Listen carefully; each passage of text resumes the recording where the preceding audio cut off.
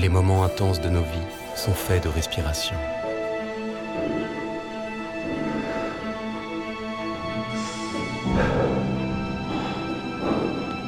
Et quand l'intensité atteint son paroxysme, parfois notre souffle se coupe.